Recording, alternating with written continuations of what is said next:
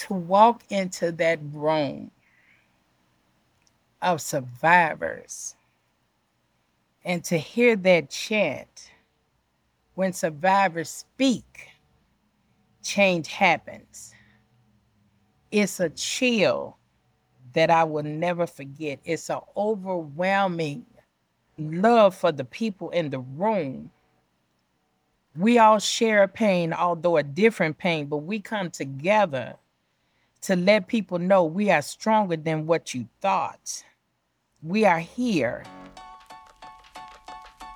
Hello, and welcome to the Crime Survivor Speak podcast. My name is Aswat Thomas. I'm the National Director of Crime Survivors for Safety and Justice. We are a national network of 185,000 victims of crime from across the country. If you haven't already subscribed to stay up to date on the latest episodes, you can do that on YouTube, Apple Podcasts, Spotify, and other streaming services by clicking the link on your screen or going to the website at www.cssj.org/podcast. So I'm so excited for this new episode of the podcast, and I'm back to talk to another powerful leader in this survivor movement. Our guest for today, Bertha Purnell, is the founder of Mothers on a Mission 28 and the Chicago chapter coordinator for Crime Survivors for Safety and Justice. For the past decade, Bertha has been working to support survivors and families in Illinois.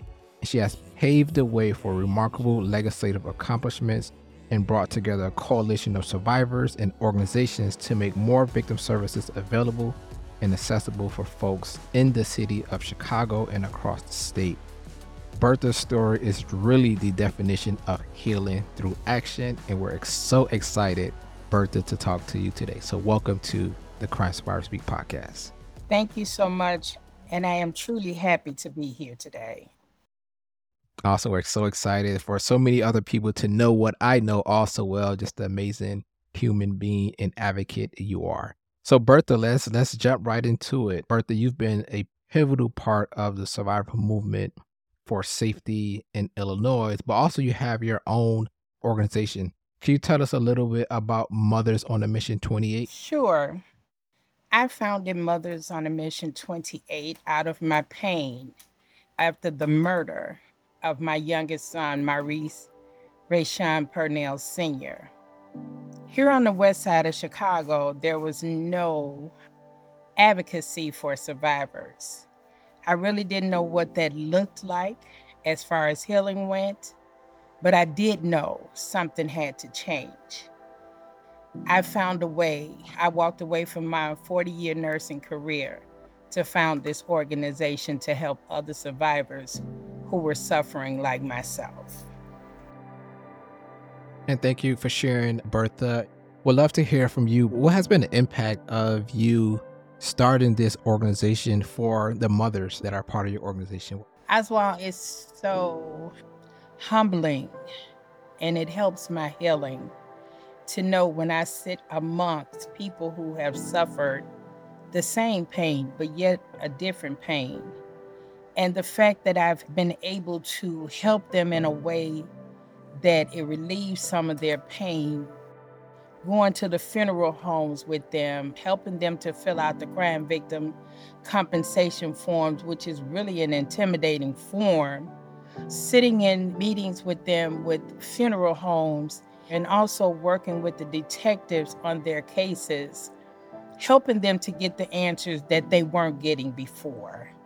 And that is so important when you want people to heal healthy, because when you're calling a number and you're constantly being put on hold, that only adds to the anxiety. I've taken that away from the people that I work with. I get them a direct number that they can call to get some of those answers. And I'm here to work with them through that process as long as they need me to work with them. So you're helping parents and families navigate the justice system. You're helping families with funeral and burial arrangements, often going to funerals, often going to the morgue at times with families.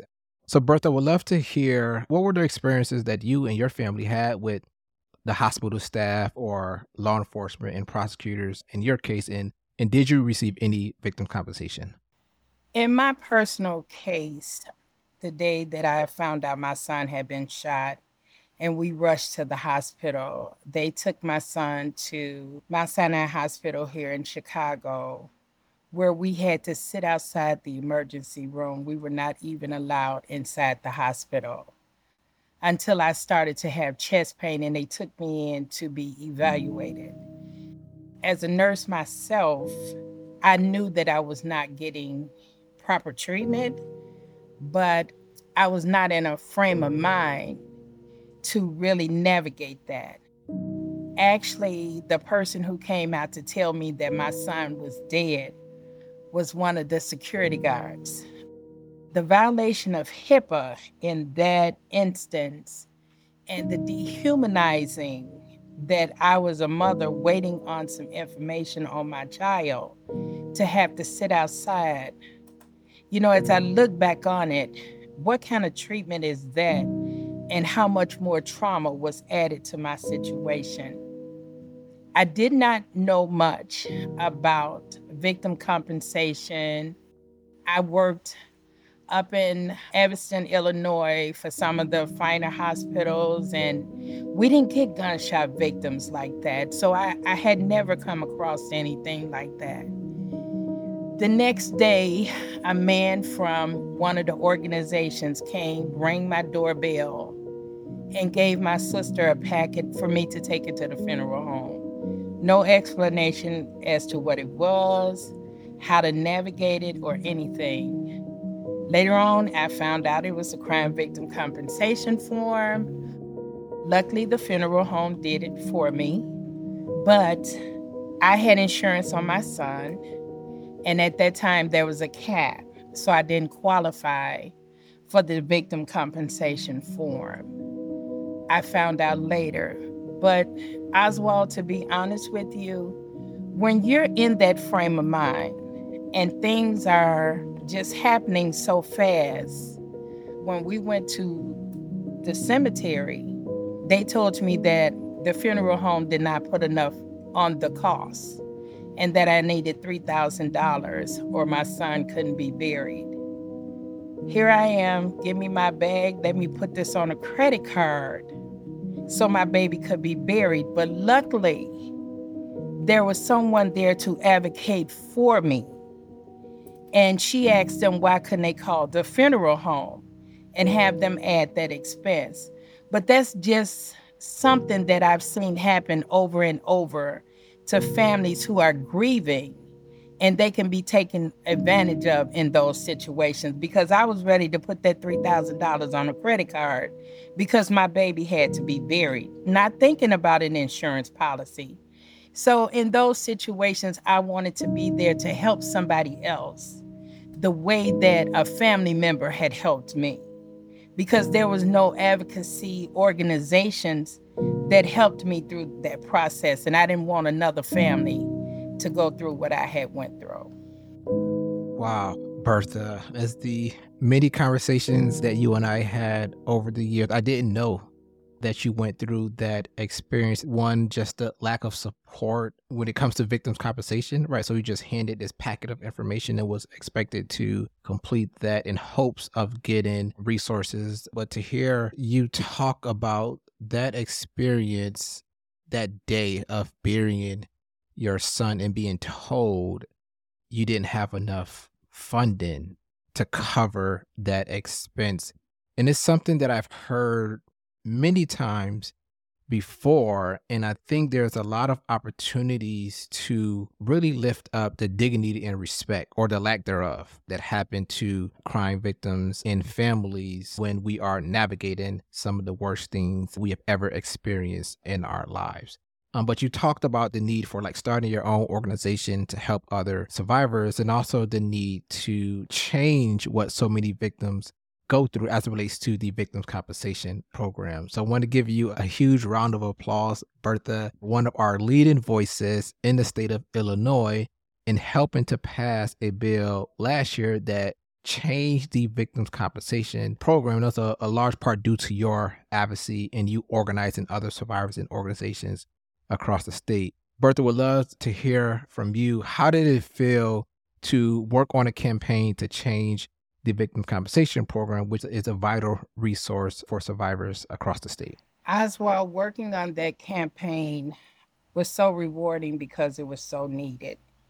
To get the survivors together, to raise their voices, to have their voices heard, to be a part of the policy changes that needed to happen. It wasn't that I was just fighting for anything, I was fighting for a need for survivors. The voices had spoken, and it was time for them to listen to what survivors said. And I thank God that they did. And to be a part of that was so rewarding, and to stand with other survivors who was in there fighting just as hard, because there was something that we needed. We want the violence to stop, but until it does, we need the people to be able to heal without so much trauma. And alleviating some of that trauma with that bill that was passed is monumental. We as survivors really needed that, and that is a win for survivors across Illinois. So some of the things that you mentioned, Bertha, expanding the cap for compensation, expanding the time limits for victims to file a police report and to apply for the program. In addition to that, expanding who's eligible for victims compensation and working in collaboration with organizations and the Attorney General's office to change the victims compensation program in the state of Illinois. So Bertha, in addition to changing victims compensation, you've also been a very vocal advocate for trauma recovery centers. We have trauma recovery centers across the state of Illinois, but there isn't a TRC in Chicago. Bertha, we'd love to hear, how can a trauma recovery center in the city of Chicago help fill the gaps of services that victims and survivors urgently need? You know, Oswald, to the people who are saying that we don't need, we have enough, those are the people who really need to be educated. There is no way that a person in need should have to travel from the west side of Chicago to Waukegan or to 95th Street when they are in need. That is just inhumane. We need for people to be able to get the care that they need within a short time frame. If they have to take 3 buses and they need to get somewhere else for their children, they can't run to the south side or to Waukegan and still pick up their children. We have to make it convenient for people to get the needed help that trauma recovery centers provide, so that the family can grow back together healthy. We need trauma recovery centers in communities where people are being harmed and hurt, so that people can get the help they need, so they can go back to living productive lives as much as possible. And traveling 45 minutes to an hour and sometime longer, especially if you're traveling by bus, you're crying, you're upset, you're on a bus, it's so many other things going on. You're adding additional trauma to these people. We have to alleviate those barriers to care. We need to provide so that people can get the care that they need in the neighborhoods where they need it. And that right there is really about building this infrastructure of victim services in local communities, right? By investing in trauma recovery centers so survivors don't have to take 3 buses just to go out and seek services while they're still recovering from being a victim of violent crime. So we really need to invest more. Bertha, one of the things that I find so inspiring about you, and something that I think a lot of advocates can learn from, is how you've gone about mobilizing people with different perspectives around these issues. As an example, you've been hosting a series of resource fairs in Chicago to bring together survivors, service providers, law enforcement, the AG's office, really to help connect victims to services and offering healing circles as well.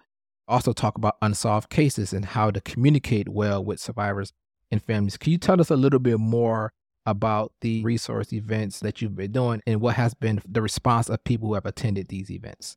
These events really warm my heart. I initially started out here in Austin, where I live, and we brought together the state's attorney's office, the attorney general's office. What we have here in Chicago, they're called family liaison office. They are the officers between the families and the detectives. We have CSSJ join us because they are a big component for survivors. And then we have a restorative justice circle, a healing circle. But in these expos, we give each organization a time to tell exactly what they do in this process. And they give them numbers that they can call so they don't have to be passed from one person to the other. They get this information. Then we take the families into a room and we sit in a healing circle, and it gives them a time to unload, to get some of that pressure off, and they can start to heal. And those circles are so very important. We've done 3 here in Chicago. We have 2 to go before this year. In the first expo that we did, there were some officers from the South Side who asked me if I could duplicate it there. So we did it on that side, but it gives family the information they need. In Chicago, when I first started this work, one of the things that I heard was we haven't heard from our detective in a year since it happened. We're cutting that barrier down. And that is a way to help survivors. And that comes from listening to what survivors say that they need, is how these expos came to be. I thank God for the vision. I thank God for the help from CSSJ and the partnership. And I thank God for the Attorney General's office that they saw a need. The state's attorney's office, they saw a need. The police, they saw a need. And now we're trying to help the people heal healthy. And as I said, that circle at the end is also so very important. A lot of people don't know about restorative justice and restorative healing, but that's something that we're trying to teach in order to break down some of the violence in our communities. Because if we can stop the hurt, we can stop the violence. If we can stop the hurt, we can stop the violence. So just extraordinary to hear about these expos. If you are in the Chicago area, monitor our cssj.org events webpage for the upcoming date for a resource fair. And we hope if you are in the Chicago area that you'll be able to attend the next expo. Bertha, once again, you've been such a just amazing leader, and we're just always so grateful here at Crime Survivors for Safety and Justice to partner with leaders like you. You've changed laws, you have changed lives, you have helped victims get access to services, and you have built this community of survivors and advocates as well. What do you find most rewarding about supporting and advocating for survivors? You know, Oswald, you keep saying you. I said we.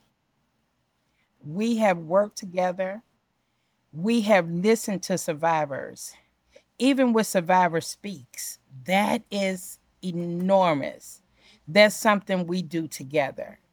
So it's not just a me. I might have a vision, but we carry it out together. And that's what it's all about, listening to survivors and bringing the need of the survivors to the forefront, be it in legislation, finding who the detective is on a case, sitting in court with people. Because Oswald, I've called you when a family member didn't have the money to bury their loved one doing a service, and you came through for me. So it's a we. It's not just a me, it's a we. And I thank God for the partnership with CSSJ. And I thank God for the partnerships that we're building with other entities, the state's attorney's office, the attorney general office, the FLOs, and we're lifting survivors to give them the healing that they need. You're right about that. It is this movement that we built in Chicago, in Illinois, and across the country of survivors and organizations coming together to really build this new vision for safety.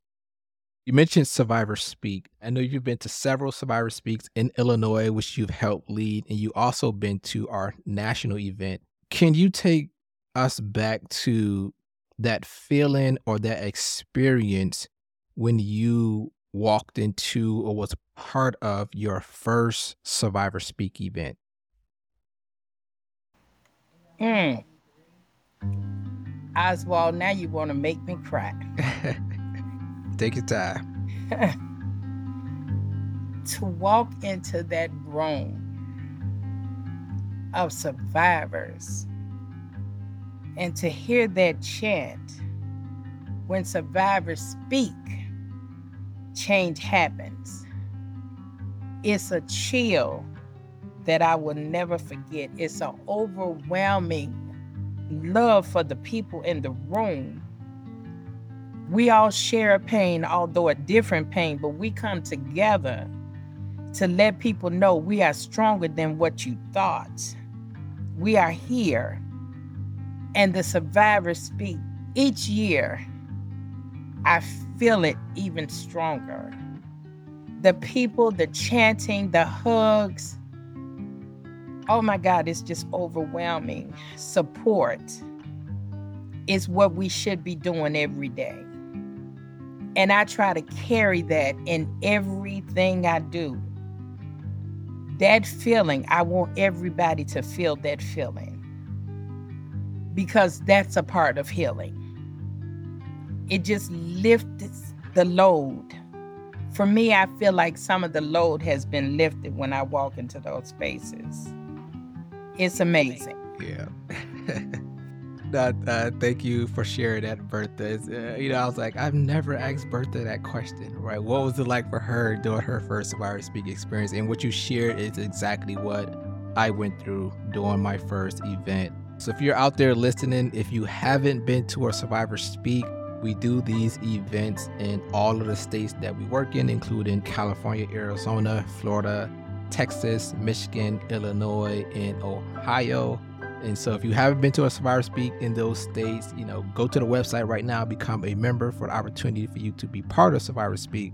Or if you want to watch what Bertha just described, go to our Crime Survivor for Safety and Justice YouTube page to watch the recap videos of our Survivor Speak events. Bertha, it's been a pleasure as always talking with you. Thanks so much for being today's guest. If you want to learn more about Bertha's work and her organization, you can go to mothersonthemission28.org to support Bertha's organization and just the amazing work that she's doing as well.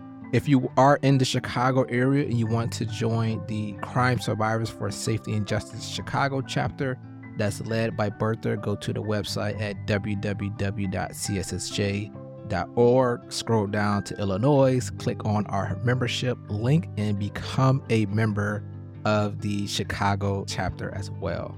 Once again, Bertha, thank you so much for being on today's episode of the Crime Survivor Speak podcast. Any final words of encouragement to survivors, Bertha, that you would like to share? I would like to say to all the survivors, I look at survivors as not only the person that has been directly impacted, but also those communities where those crimes happen. Please join us. Lift your voice. Let's take our pain and turn it into our purpose.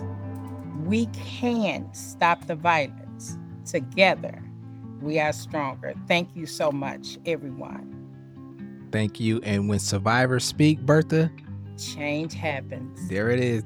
So it happens. Always. I think a new one that I heard our members say is that when survivors speak, we pass bills. Yes, we do. So thank you so much to everyone for listening to today's episode. To become a member of Crime Survivor Safety and Justice or join our email list, visit the website at www.cssj.org to join a chapter near you or our national network. Remember, you can tune into all podcast episodes on YouTube, Apple Podcasts, Spotify, and other streaming platforms. At Crime Survivor Safety and Justice, we are healing through action, and when survivors speak, change happens. Join the movement, and we'll talk to you all soon.